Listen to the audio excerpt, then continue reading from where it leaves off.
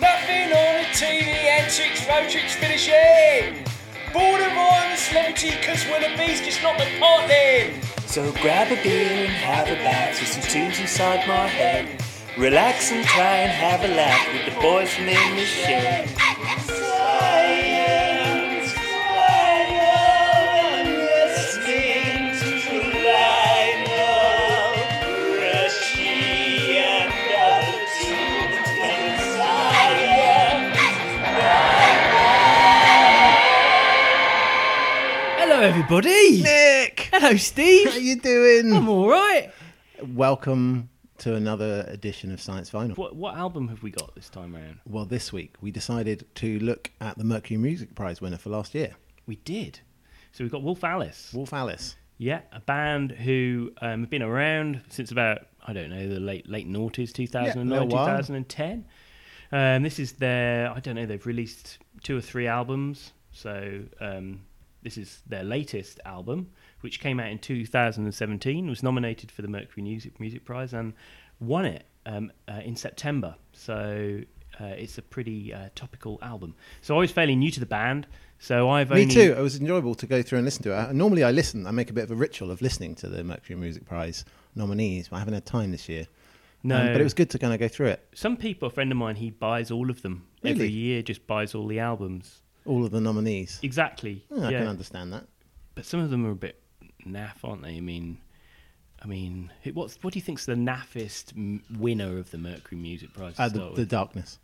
Did they win? Yeah. No, they didn't. Mission to Land won 2004 or something. Good God. Yeah. I was thinking of M People. Oh no. M People, terrible. Well, Well, I mean, it's is it got worse? different Is it worse than Wolf Alice? I'm not so sure, Nick. I think you're wrong about the Darkness. I've just Look it done a up. quick look. Look it up. No, they haven't won it. Yes, they have. No, they haven't. Yes, they have. I'm looking through the winners now. What year? It's Tell me like what year. 2008, 2006, something like that. Seldom Seen Kig, 2008. Okay, hold on, let me look it up. I'm looking it up. Well, maybe they won after this list was made, but I don't see any evidence that they've won the Mercury Music Prize. This is very boring for our listeners, Steve, as well. Just take my word for it. It was shortlisted. I apologise. Yeah, All right. yeah. Steve has a trouble admitting he's wrong. I was wrong, Nick. I was wrong. I was wrong. Anyway, yeah, M People are probably my least favourite of the winners. Gomez were a band who I loved in the late 90s who won the Mercury Music Prize, but it's got a rich history of lots of bands who've subsequently gone on to greater things, Primal Scream perhaps being one of the most successful. Then you've got bands like Pulp, you've got Badly Drawn Boy, Dizzy Rascal. Dizzy Rascal. Yeah, so it's a little bit sort of white male bias, but occasionally you get sort of other left field bands like Ronnie Size and who was that falsetto dude who won Thingy it? won it as well. Let England Shake won it, didn't he? She. I can't remember. What's her name? Oh God, I hate that. This is terrible podcasting. It is, Nick. yes. It's really, really bad. Who So- did Let England Shake? I don't bloody know. Oh, you do. I've got to I Am look a it up now. Bird by Anthony Johnson's. That's the one. Anyway, let's move on. So this year, PJ Harvey. That's okay, what it yeah, was. she's great. So this year it was Visions of a Life. We should say the name of the album. This Visions year. of a Life. So they're a band. They're kind of like. I mean, I listen to them a bit, and I'm kind of like less into music than I used to be when I used to live in London. I used to do lots of gigs and things, but it's kind of like it's been described as noise rock It's folk grunge. It's pretty angry in some points. Yeah, it's metally. Yeah, It's got I a like reading it. Kerrang. Kerrang liked it, but it's Yeah. got sort of a wide appeal because it's got sort of different kinds of tones of melody, different colours that it evokes. Yeah. So it's a good melodic album. So anyway, so there's a bunch of tracks. So what we're going to do for you listeners is we're going to go through the track listing, and we've got a load of interesting sciencey nuggets.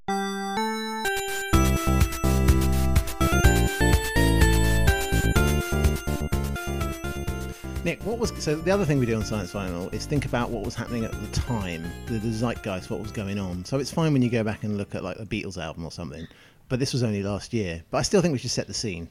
Yeah. So I mean, What the was year- happening in It's not very 2017? long ago, really, is it? So No, but people forget these things. Can you hear something in the background? Yeah, it's my Have you dog. got a chimpanzee living in the house? All looking at it. It's my French bulldog. Don't Yeah. be so mean about her. Sorry. She looks a bit like a piglet. It looks like a piglet. Yeah, that's definitely true. So 2017, it was an auspicious year. Do you know how it started? In January, probably. Inauguration of Donald Trump as the of new course. American president. Had his famous Phantom riot. First known interstellar object was detected in the solar system. First You known heard about this? interstellar object. Yeah, it was called Oumuamua. I can't say. It's a Hawaiian name, basically. Wait, so there's a bit of rock floating between... Flying through the solar system. So initially they thought it was a comet or an asteroid, but it was going so fast that it had to have been coming... It wasn't within any gravitational pull of any of the sun. So is that how we define it? So if something's going round, it's in some orbit, it's a comet. Yeah. And if it's just passing through, it's like, oh guys, see you, bye. Most of them have designations, so they've got sort of a code for them. Sure, but it's not about the composition of what they are. It's about their orbit. It's just someone going through going, Freeman. I think so, yeah. Although there may be other classifications that I'm not aware of, but it's called 1I. So Right. it's the first I for interstellar, and Yeah. it's the first one ever discovered. That was 2017. It was travelling at 315,800 kilometres per hour. That's about 90 kilometres per second. Pretty fast. Too fast to be within the orbit. Sorry, to be under the gravitational influence. Because if it was, it would have escaped to the pull. Is that why? Or yeah, I mean, it's very simple. If it's moving that fast, then it's not going to be in any kind of orbit. And the trajectory would also suggest that it's passing so straight the to Earth doesn't move at anything faster than 90 kilometres a second relative to the Sun. the speed of the Earth is defined by how far it is from the Sun. So any object in Earth's orbit would move at the same rate. Because it doesn't depend on mass, does it? No, sure, but I mean, the Sun is moving relative to the centre of the Milky Way. Yeah, so this is relative to the Sun. Okay, get it. Yeah. So you have to have some reference point. Yeah. There are other reference points. There's like a Milky Way. There's like a local reference point as well. So they also track that. It's coming somewhere from Vega. Right. But Vega wasn't there when it was there. So they think it comes from billions of years ago. Anyway, that was found, first ever interstellar object, 2017. Oh, right. All right. And also, Visions of a Life was released. Exactly. And I think the first track, Heavenward, kind of It's kind of segues well from that.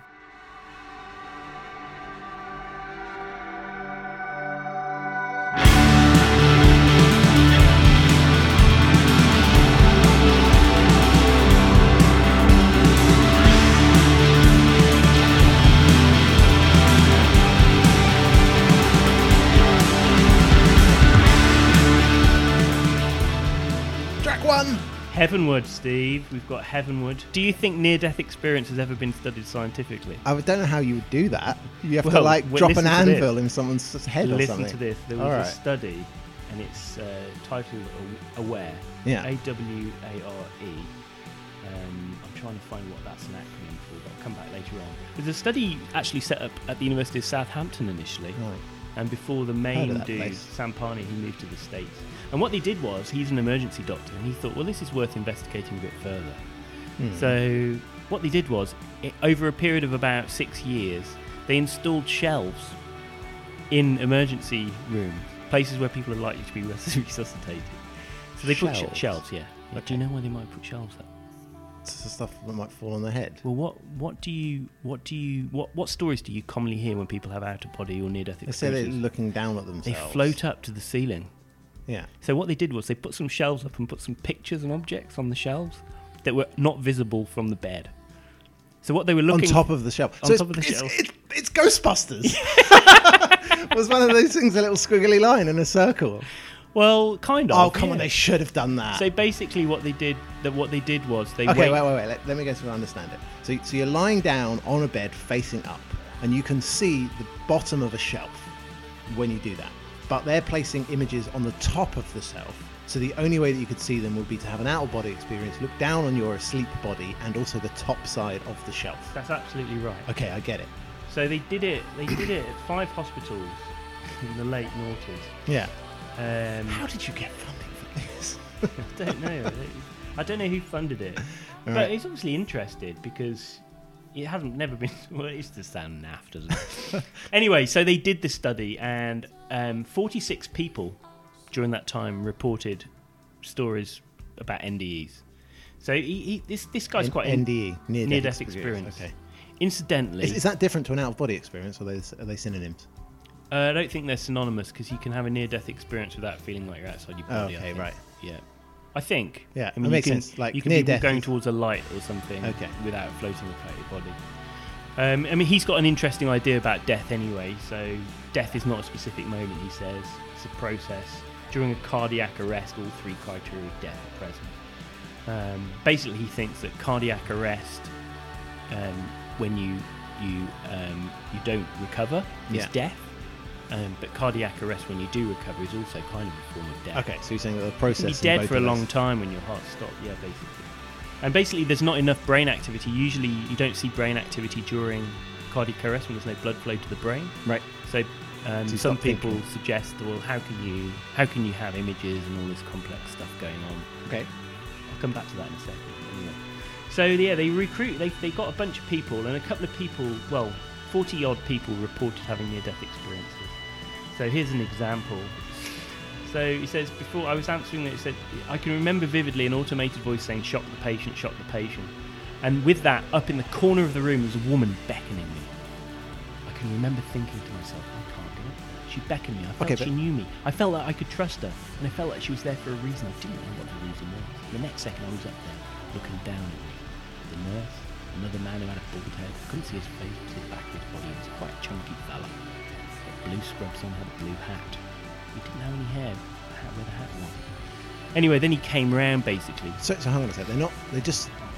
They're putting these experiments just in an A&E and waiting for people to have heart attacks and then interviewing them afterwards and saying, do you want to be part of the study? Yeah. Okay. And they just do it over a long period of time. Okay. And incidentally, there's a bunch of shelves up. Yeah. Anyway, there was a key limitation. Although 1,000 shelves have been set up in key areas in the participating hospitals, as many as 78% of the cardiac arrests recorded happened in rooms that were not so equipped. They're the control that experiments. dude, They're the that control dude who had experiments. that dude who didn't, he was in a room that didn't have any shelves. Okay. Whether he would have remembered seeing the shelf, it'd have to be something interesting or important. I mean, like something unusual. That's true. If it was just a load Like of a like giant equipment dildo. on there. Something incongruous. Yeah, exactly. That would be slightly out What's of place. that? A frog. A small child in a cage. Something that would stick in your mind. Chainsaw. Yeah, exactly. That's exactly what I would do, and they probably had these sorts of discussions. Right. Anyway, the bottom line is they It's didn't. They couldn't really address it. I mean, a lot of people had these sort of strange experiences. And there's another guy actually I came across while researching this, who's actually a neurosurgeon. He's called Dr. Eben Alexander III. He sounds American. Yeah, so he co-authored a book called Proof of Heaven. He's supposed to be a neurologist Right. who became convinced in the afterlife through having a near-death experience. He had meningococcal E. coli septicemia in his brain. Right. Brain So he had infection. meningitis, basically. Yeah, and basically he had a near-death experience when he came round, and it was quite an unusual situation. Very rare that someone who had that condition should recover Right. and get all their function back. So he saw the light, basically. Yeah. I just found it quite funny. He's recounting what he Go on encountered. then. I want to hear. Jeez. So these memories began in a primitive, coarse, unresponsive realm. Brackets, the earthworm's eye view, or EEV. So he's already got an initialization for it, for which I was rescued by a slowly spinning, earthworm's clear white light associated with a musical remedy that served up as a portal up into rich and ultra-real realms. The Gateway Valley, capital letters, was filmed with many Earth-like and spiritual features, vibrant and dynamic plant life with flowers and buds blossoming richly and no signs of death or decay. Waterfalls into sparkling crystal pools, thousands of beings dancing below with great joy and festivity, all fueled by swooping golden orbs in the sky above. Sounds Angelic like choirs emanating chants and anthems that thundered through my awareness, and a lovely girl on a butterfly wing who proved months later to be central to my understanding of the reality of the experience. Wow. Well, that's a load of bollocks, isn't it? It's a load of bollocks, isn't it? It sounds like a pitch of like a Ridley Scott Avatar sequel, doesn't it? That's what like. Disprove it, Steve. Well, Anyway, so Oliver Sacks had something to say about this. we like He's Oliver Sacks, Oliver the Sacks, man who mistook his neurologist. wife for a hat. He basically says, well, actually, when you're unconscious or you're in a coma, you are in a coma for a long period of time, so you're not going to be. But when you wake up, your brain starts to regain activity, Right. and that can be many seconds, and you can easily imagine stuff in the time that you're coming Sure, around. dreams. And I if mean, you dreams think would be an argument, right? Exactly, and I always have the most vivid dreams if I wake up and then I go back to sleep. Like on a Saturday, Yeah. I've had a few drinks on the Friday night. Yeah. I wake up, I'm hungry, Yeah. feeling a bit ropey. Go downstairs, have a Bacon. slap at brekkie. Thought I'll go back to bed, and you know what? Just for comfort, I'll read The Two Towers, Lord of the Rings. You know, Guaranteed to have an elf dream. is what that you're sort of saying. thing. Yeah, okay. And then you drop off and you fall asleep. And I always have these mental dreams just, in the morning. Anyway, the bottom line is we still don't know whether near-death experiences exist, but it's interesting that people have been trying to put up shelves to find out, isn't it, Steve?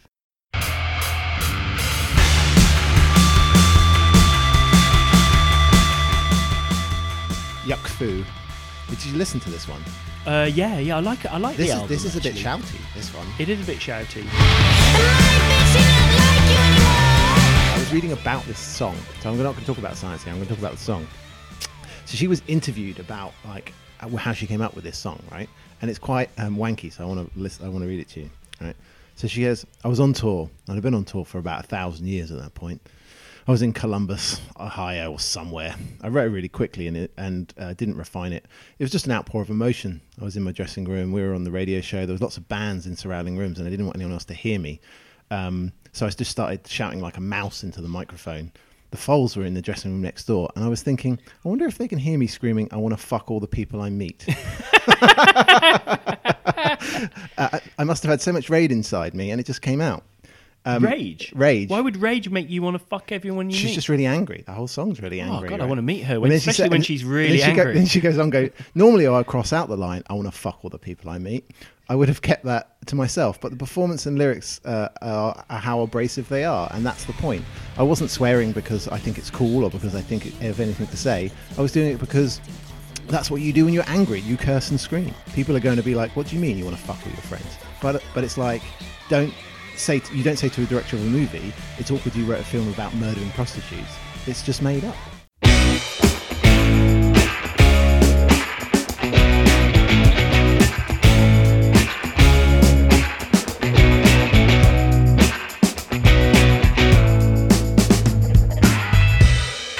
What you and your friends, you stick out so sorry, girl.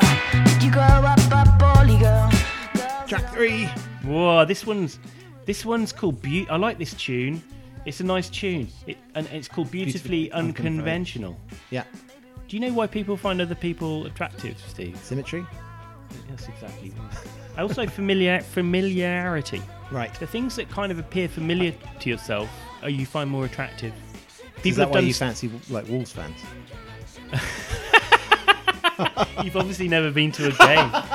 Is that why you fancy Rush fans? Oh, yeah. Well, I do. Probably if I got talking to them, I would No, start to feel that- aroused.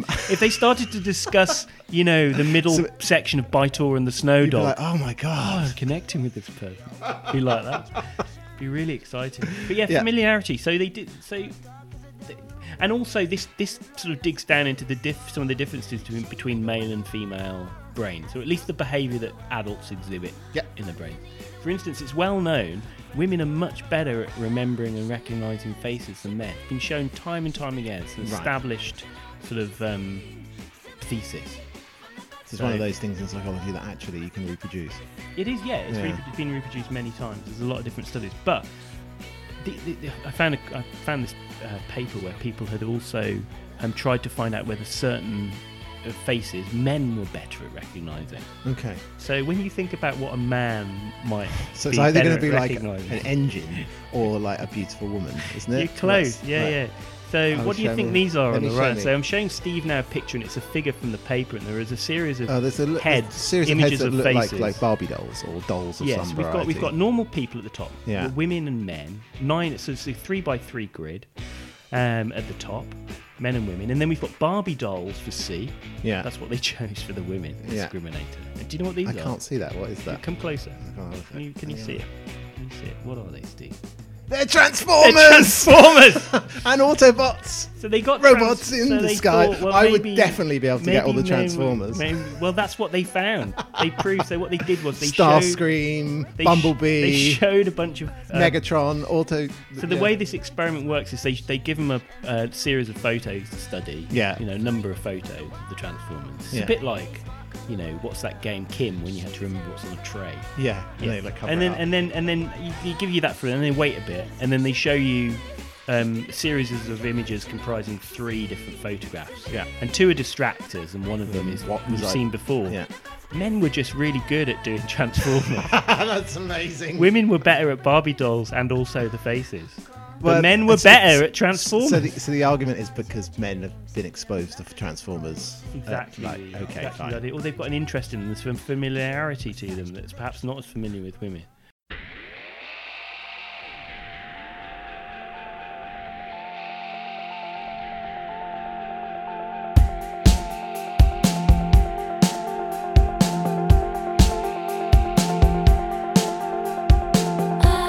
I see the signs of a lifetime, you till I die,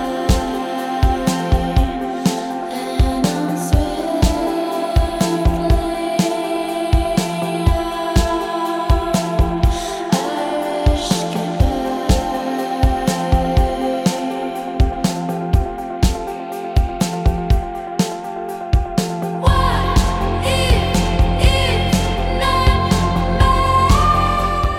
Don't delete the kisses. Right. Nick, when you give someone a snog, Oh, yeah. how like clean do you think it is? I really think it's very unclean. Someone studied this. I came across this paper talking about Yeah. don't delete about kissing. Right. It's called Shaping the Oral Microbiota Through Intimate Kissing. Right. And this is from Microbiome, which is an open access journal, published a couple of years ago. Right. Lead author is Gus Rasulas. I think he's a. I've been with the he's from same. Netherlands. I've been with Maria so long that I can't really even remember What it's like to kiss. someone else. No, no, we snog every morning. We wake up, we have Morning. a passionate snog. That's Good what to we hear. do. That's what married couples Do every you know. morning. Yeah. Yeah. Sorry, I didn't. It's no peck on the lips when I go for work. It's a full-on passionate snog. Okay, so I'm going to read you the abstract of the paper. It's really interesting. So what they did is they did 21 couples Yeah. and they made them snog. Yeah. And then they analysed before and after, like Yeah. all of they take a little swab and they grab all the bacteria in their mouth. So we identified probiotic lactobacillus, bifidobacterium markers in most kiss receivers, corresponding to an average total bacterial transfer of 80 million bacteria per intimate kiss, 10 seconds. Wow. 80 million bacteria in a 10-second snog. That's a lot, isn't it? 80 million. Isn't it good that It's like the population of the UK and Ireland. yeah, in And one more. snog. Wow. Well, bacteria are small, aren't They are small, but I just love the fact that science works out. they? Yeah. Well, there you go, eh? 80 million in a snog. I feel it's past since I last saw you. You've taken over my mind. I'm telling jokes you made that made me laugh, pretending that they're mine. I wanna tell the whole world about you. I think that that's a sign. I'm losing self-control next to you. It really is. 1,000 times I look at your picture and I smile. How awful is that? I'm like a teenage girl. I might as well write all over my notebook that you rock my world. But you do, you really do. Oh, Steve. Planet Hunter. We're getting to the 5th track of the album now.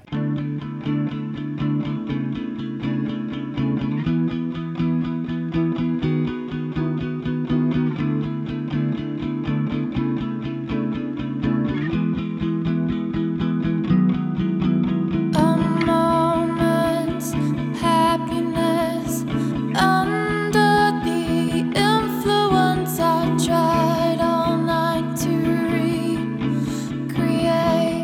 Yeah, Planet getting into Hunter. it. This is getting a good into sciencey it. title for an album. To be Isn't honest, it? there's a couple of good sciencey titles as I was going through this. Yeah. Planet Hunter.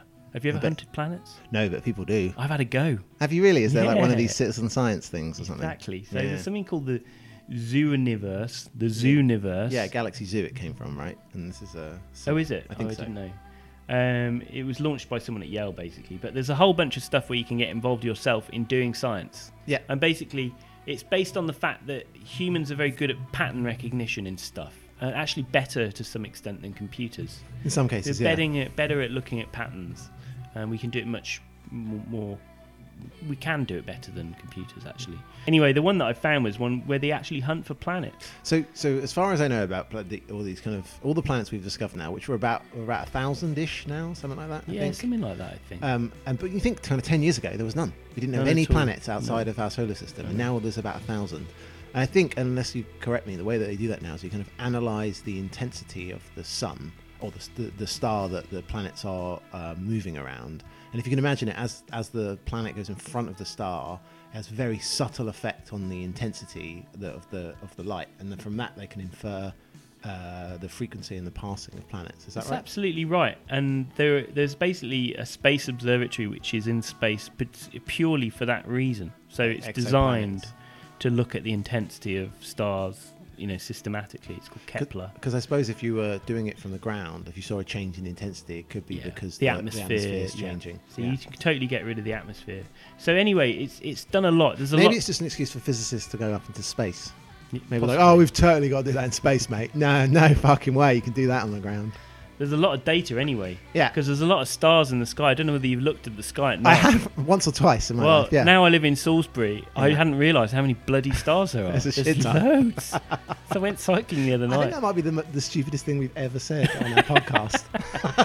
Anyway, they've monitored the brightness of something like 200,000 stars. Yeah. And they monitor it over a period of time, and then they do some post processing. And are they still rare? Or is it basically everywhere we look, there's fucking hundreds of stars? think Hundreds of planets. Yeah. So that in January 2015 there were more than 1,013 Right. in about 440 star systems. Right. So it's relatively few star systems, but maybe some of them are undetectable. Right. And there's lots of unconfirmed candidates. So Okay. something in the region of 3,000 to 4,000. That must be really cool. If you're doing a PhD in that, to say you found a planet, that's cool. But isn't I it? can't. I mean, I tried doing it. This is the data. So I'm showing Steve now a picture of it. Essentially, it's like a black screen. Yeah. And if you imagine there's lots of white dots, Yeah. and they're kind of scattered broadly. If you imagine the Milky Way in the sky and the sort of band of stars, Yeah. on the screen you've got white spots in a band across the screen. Yeah. It looks like And you they splattered correspond. paint They onto- they correspond to a measurement of intensity at a particular time. Yeah. And what you're looking for are little dips in the intensity Yeah. that happen sort of within a line. Surely a computer's better at that. No, I don't believe that. no, Don't believe it for a second. no. People are better at it. No, they just haven't got People are Google better. to do it. Like, People are better. People are better. and they will be forever. Ever and ever. Just like chess, just like Go, all those things. Exactly. Computers never got better. Yeah, but your computer can only do Go. That's all it can do. Can't do anything. A Go computer can't play chess. It can No, it can't. Well, not very Totally well. It can't beat Kasparov. still beat you. Can't beat Putin. Fucking useless. And the thing is, if there are clusters of people recognising the same thing amongst all of the planet hunters, then they will zoom down and look in more detail, and then probably they will do a bit more I analysis. refuse to believe. Think about pulling signal out of radio waves or like anything like that, or like TV signal. All of that signal processing is exquisite at seeing Yeah. changes in frequencies. Maybe. I don't know. I mean, But no, don't- I mean it's I have to interesting. admit, I didn't research in detail. I just know that it exists and it is used, and there are many publications. And the Yeah. people who hunt the planets. Did are they get their name on the co-authors. papers? That's awesome. Imagine discovering a planet. That's just so cool. Pretty cool. What would you call it, Steve? Um, You'd call it Bellend. Steve, wouldn't you? You'd No, I call it wouldn't. Steve. I'm not that much of a megalomaniac. No, I'd call it the Science Shed #1. Science Shed. All right. Well, I don't know. If any of you do want to find your own planet, you can log on. It's called. It's just called Planet Hunters. Planet Hunters Project. You Google that. You get a little landing page, and then you can do some training. But I have to say, I got bored very rapidly because I couldn't do it. I just couldn't understand. Is there like good people at it? Is there like kind of super users that be like, well, when John says there's a I planet, don't know. it's a really good Yeah, chance. yeah. But don't The trust work of that. John. Yeah, Yeah, it's exactly. probably true. Don't trust that. I mean, that's that an interesting joker. study in itself. Yeah. Anyway, that's Planet Hunters for you, Steve. How high do planes fly? 40,000 feet in the sky is how high. Is it the pressure? Cause I'm out of my mind. It compressed like a rocket ship, making me high in these nighttime. Playing movies,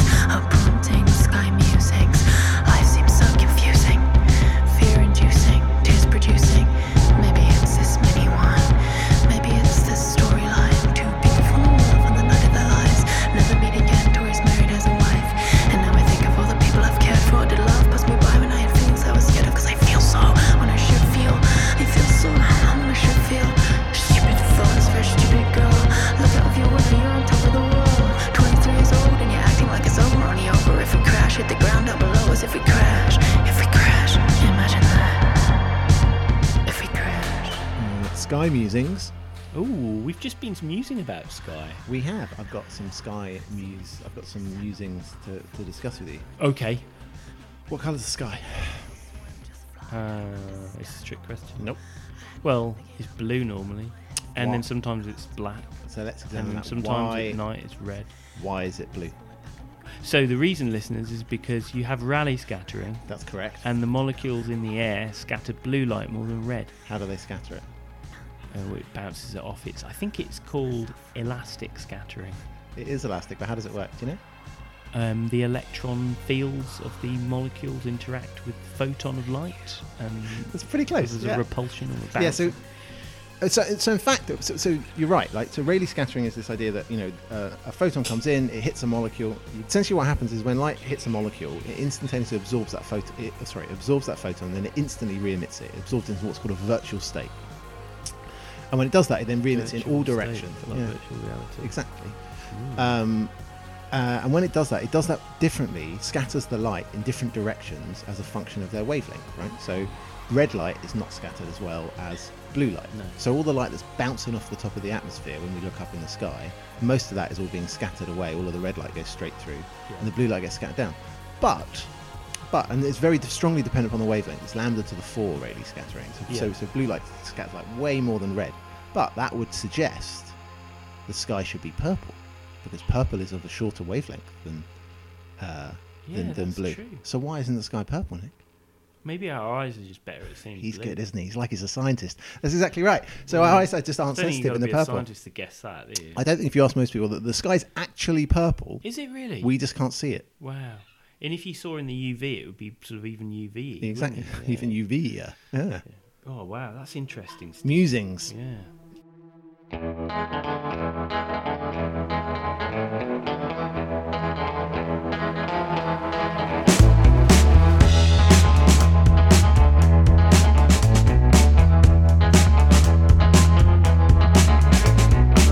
He's got you on your knees with that formidable call.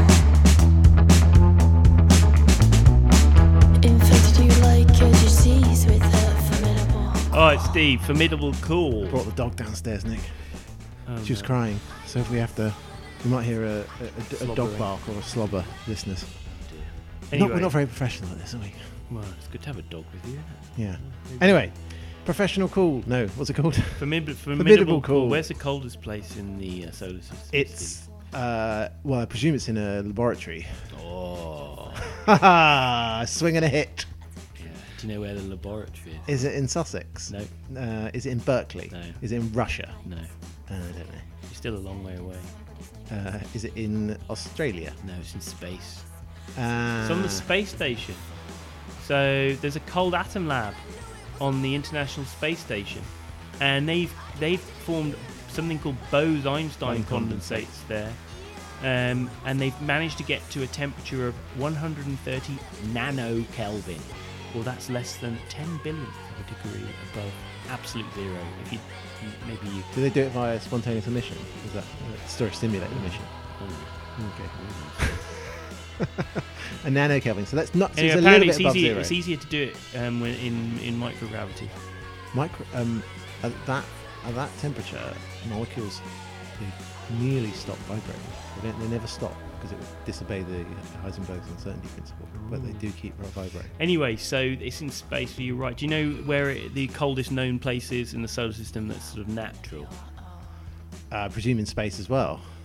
Probably interstellar space In the solar system. in the solar system. Yep. As far away as the solar system. I don't know. As far away from the sun as you can be. Well, yeah, you're thinking it's on the moon. It's on the basically. I moon. think it's got to be some object or something. Okay. It's on the moon, and On the it's dark side of the moon. on the crater on the North Pole. It's in the shadow. It's always Right. in the shade. If you think about it, all of the other bits get hot and cold. But the poles don't. Exactly. So about 35 Kelvin. That's minus 238 degrees centigrade or Celsius. There you go. Colder than known temperatures in Neptune and Pluto. But maybe that's just because we haven't measured enough. Neptune. So I know one of the ways they typically do those cold experiments, they take a laser of a very defined frequency, and when you shine a laser of one frequency onto some objects, what you can do is you can encourage them to emit photons faster. Is how a laser works. So that's called that stimulated emission of radiation. And so actually, it's kind of weird to think about, but by shining light on something, you can make it cold. But you just have to be really careful of the colour of the light you shine on. Oh, that's cool. It's weird, isn't it? Weird, isn't it? Formidable cool.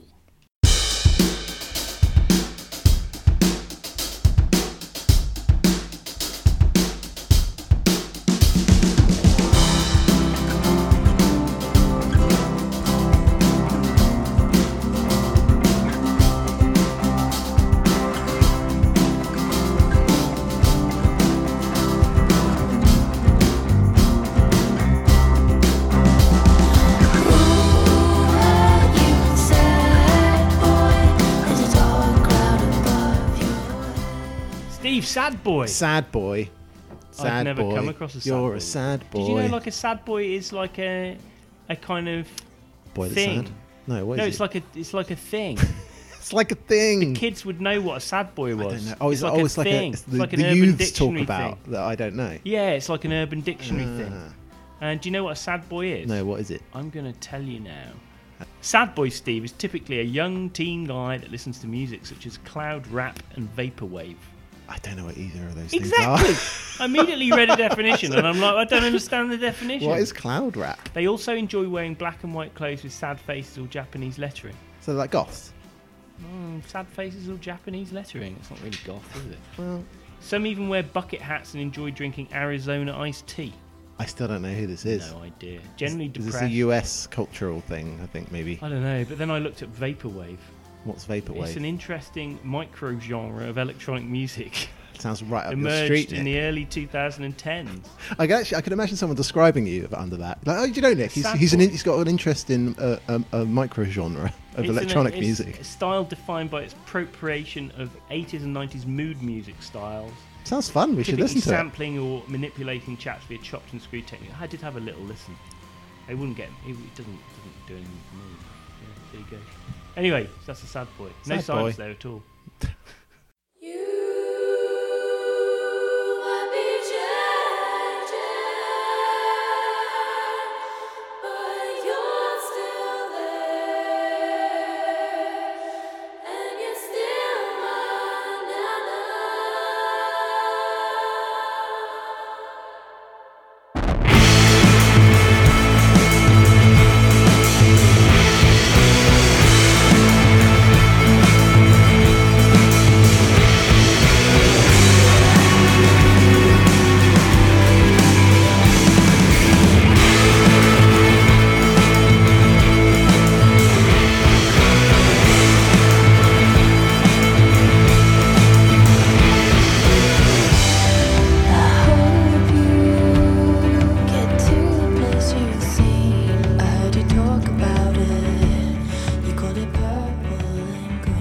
Scent, purple and green. There's lots of colours, names of things. I can talk about that. Skies and purples and greens and things. Makes me happy.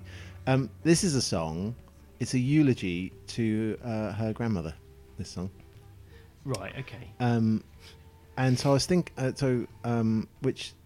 I was looking at trying to think of something to talk to you about. And I was thinking about green, and we were talking about stars earlier, and we're talking about sky musings and things. Yeah. Do you know, Nick? Do you know why there's no green stars? When you look up in the sky, you don't ever see a twinkling green star. Sometimes you see ones that look a bit blue, and sometimes you see Reddy ones that look a bit ones. red. Exactly. Yeah, there's. But you don't see any green stars. Do you know why? It's weird, isn't it? Yeah, that's weird. So what it is that we have three photoreceptors in our eyes, right? A green, Yeah. a red, and a blue. That's why if you go up Yeah. and close and look at your TV, you'll see three So little if they're pixels. all turned on, you see white. Exactly. Oh, right, okay. And so the idea is that they're not perfectly separated. So if you look at the spectrum of the light that comes out of the pixels of your TV, there'll be a green one, there'll be a blue one, and there'll be a red one, and they'll have a gap in the wavelength of light in between them. Oh, yeah. But the ones in your eye aren't that well separated. So when you see a bit of green light, Right. there's a bit of your red receptor fires and your blue receptor fires, and it's the combination of those that your brain interprets as a spectrum of colours, right? But actually, because the light's so small, it's a pinprick. It's actually very difficult to not fire your red and your blue receptors as well as your green receptor. Oh, right. So when you look up at night, the reason you don't see any So green there are stars, green ones? there are green ones, but But we you just just it's don't very see difficult to see them because our eyes don't have the So sensitivity. could the sun be green? Like Could if it was dead close? If it was- Like if the sun was a green star? Yeah. Because you're saying there are green stars. Yeah. But you just can't see them. Well, yeah, exactly. So if the sun was a green star, If it was at the right temperature, it could be. would we you see could- the sun green? Oh, Or is we- it still too far away? No, we would see it then because Be green. I mean, you can see. That'd freak me out, wouldn't it? Everything would be green. Yeah. be The other very thing you can do is good plants. if you've ever been around someone with like a fireworks night or something, if they've got like a red flare, Right. what you can do is burn out all of the red receptor in your eye. You know when you like Oh, stare yeah, at yeah, something. But if that thing's very red, then what happens is that you've got no red receptor to fire. So you Freaky. break, and then if you Then fire everything another looks thing, green. then everything looks green. It's like when you take off, you get orange. Sometimes you get orange sunglasses, don't you? Yeah. And when you take them off, everything looks weird. Yeah, it does for a bit. Yeah. Yeah. So yeah, There you go. some purple and green.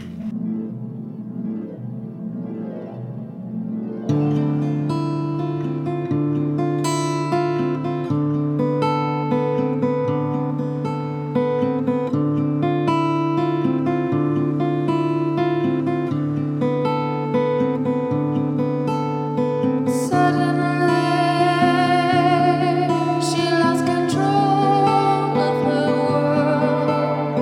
A fireplace and the chaos unfurled. A transcendent invitation to the 0 hour. She gave in to the temptation. High on curiosity. After the 0 hour. So the 0 hour for life Yeah. may have been about 4 billion years ago, but we just don't know. We don't know. But there must be. Come on, we know. We got There are fossils. things which look a bit like fossils, but it's speculative. You remember those But what's Mars, the earliest, Mars fossils? Yeah, sure. But what's the earliest? We must have a thing that we say. This is there may be stuff that come before this, but there must. But this is as I far think as we there's know. a fair bit of ambiguity. I think the earliest thing that people agree on is about 3.5 billion years, which are these kind of stromatolite type. Right, so it was only mats out of by bacteria. 500 million years. Yeah.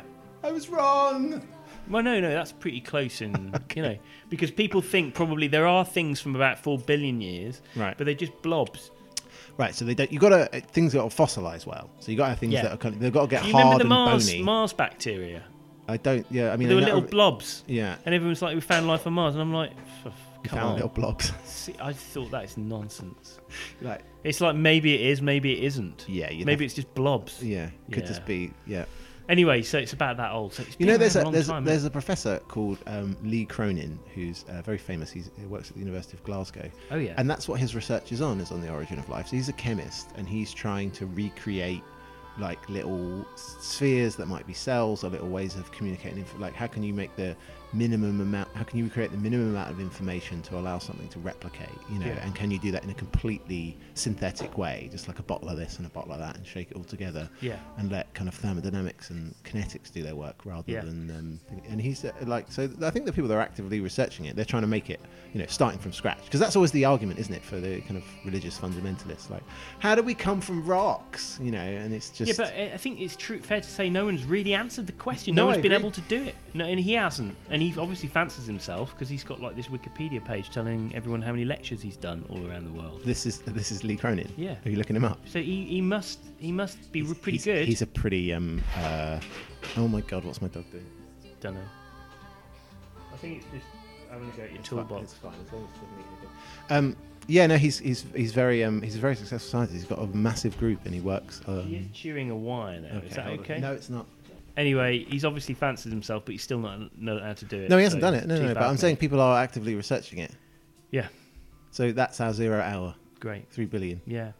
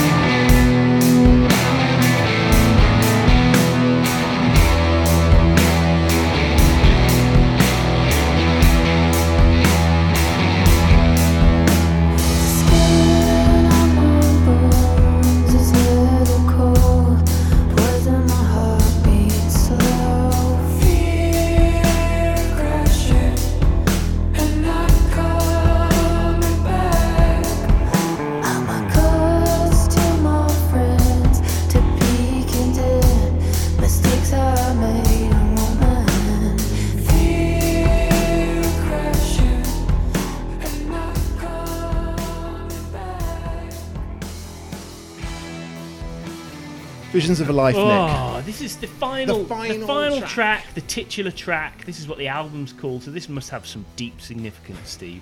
Yeah, you bet. So I was thinking about, we were talking about visions earlier, right? We were talking about out-of-body experiences. near-death experiences, yeah. And I was thinking about one vision that people have sometimes is ghosts. Oh, yeah. Right, so people say that they've I've seen a ghost. I've seen one. Have you really? Yeah. What happened? It's a long story. Was it anecdotal and could be easily explained by something else? I was tired. Anyway.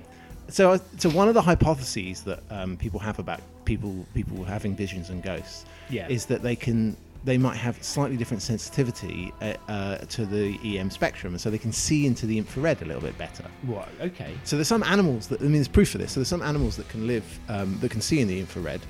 Is there? Yeah. Do you know anyone? No. I think insects see UV, don't they? Like the flowers have some flowers that look dark are actually really bright. Yeah, that's right. Birds bees. as well can see in the UV, but Yeah. but there's a couple of animals that can. So the first one is just the pit viper. It's a snake that's got this like little pit, infrared sensitive pit. So it's like a Is kind that of why really it's called a rudimentary pit eye. viper? I think so. Yeah. That's interesting. Not Anyway, live in a pit. that allows them to be able to see heat more effectively. A bit like the predator. Remember Yeah, the yeah. predator? So Yeah, it's yeah, just yeah. like that. But there are other animals that do it. So there's certain forms of fish do it. So piranha, salmon, goldfish, they can all see in the infrared. And anyway, there's this really interesting study I found by the guy who's trying to understand why. So they do all these studies where they basically turn the light, they make the shine light of the different colour, they train the animals, just like we were talking about before, Yeah, and then yeah. they say when you flash a light, they come to get fed. Yeah. And so then what they do is they can then slowly make that light a further and further wavelength, so it gets more and more into the infrared, and so that they can, and then they can test whether they can see it or not, right? Because if they could see the flash, they then go to get fed, and if they can't see it because it's too far in the infrared, they don't go and get fed. So anyway, there's this guy at the University of Washington called J.C. Corbo, who had this really nice 2015 paper where he looked at a specific enzyme called CYP27C1 or CYP27C1. Catchy. Yeah, I know. Catchy name. But anyway, what this enzyme does. This is in the snake or in the fish? This is in a fish. This is in right. salmon, but it's Okay, also right. they also did it in zebrafish to Good at prove that it smelling works. salmon. Yeah. They smell out their rivers where they were born. Yeah. Well, so when they change during that time, they Yeah, change physically. They go weird. They go weird. But also they found they upregulate this specific enzyme. Right. And what this enzyme does is it takes vitamin A1 and turns it into vitamin A2, which is a Right. precursor to retinal, which is the molecule that helps us absorb light It's and the stuff see. in carrots. It's the stuff Carrots in make you carrots. see in the dark. Yeah, and so anyway, this was a slightly different form of it, and it's been known for a while that there was something involved, some enzyme that was genetically controlling whether fish can see in the infrared. In fact, they find that when the salmon go through their weird metamorphosis and change how they look, and when they're going up the streams to lay eggs, they need to negotiate those streams, which are a bit more murky and cloudy, than they do in the ocean. Yeah. So what they do is they switch on the gene for this enzyme, turn on this CYP27C1, it makes turns a load of vitamin A1 into vitamin A2, and then they can see in the through dark. the stuff. They can see through it, so then they can navigate more closely to get back to the Sometimes lens. see these things when you get, like the fish change. Yeah. And then insects change into stuff. Yeah. It's a shame we can't do something like that. What would you want to change into, Nick? I don't know. Like an eagle. A massive eagle. Because I quite like the idea of flying. That'd Yeah. be nice. A horse. Just to go fast? Just to run across a big plain. I'm with you with a bird. Imagine Yeah. that. Just like, because it's good when the zombies come. You can just turn into the bird and fly away. Yeah. But I mean, it's a shame humans don't really. I suppose it's puberty. We change. Yeah. And remember in Teen Wolf, Exactly. Michael J. Fox, that looked unpleasant actually. Yeah, with the exception of... Or in American Werewolf in London. It does look a bit uncomfortable. It seems to involve a lot of kind of like twitching and... The Hulk. The Hulk can change. Exactly, yeah. Other than that, no. Another animal that can do it is a toad. You know those toads that, like bullfrogs, that live under... Well, they're frogs, I suppose, bullfrogs. But they live under the water, and they have like a bit of their eye poking out above the water, and a bit below. Yeah. If you take Like a crocodile. this same paper, if you take a biopsy of the bit that looks below the water, the bit that looks up, and you examine you do the RNA sequencing to imagine which genes are switched on. You're looking at... CYP27C1 exists in the bottom half of the eye, Not and in not the in the top. top. Isn't that Yeah, cool? Yeah, that's wicked. So it's so the bottom half of a bullfrog is turning on all of these so things. natural sunglasses. Well, it's not even sunglasses. It's, Or no, infrared goggles. Exactly. It's night vision. They've got night vision under the water. Amazing. Yeah. And so they prove that it's this specific enzyme. And then there's this whole bunch. Have you heard of this community of biohackers? These people that try and like upgrade One of their. them died recently. Well, I'm sure they did because they're all Yeah. idiots. But anyway, they've been doing studies now, which haven't been published yet. They all seem quite anecdotal, but they are getting them funded via crowdsourcing websites and things, where they're trying to feed people this vitamin A2, and then just see, can you see a little bit further in the dark? Apparently, you can see up to 750 nanometers, so it's really an infrared. You would never be able to see it with your eyes. So 750. Okay, we don't need to go into the Yeah. details, but that's kind of infrared, right? So It's a typically, wavelength. the furthest you can see is about 650. Depends upon the person. So this is longer wavelength. So this is longer, yeah. And all you do that, but you're not changing it. All you're doing is you're subtly changing the chemistry of the molecule that goes in your eye to be sensitive so what that also means is that all the other colours would change as well, because now the red component with everything gets a bit shifted. So you'd start to see new colours, I suppose. Wow, that's cool. Or your brain would interpret you new would- colours. Yeah. Anyway, that's Visions of Life, and that's Visions of a Life. Wow. And that is Chuck Science through Final. the album. Hey.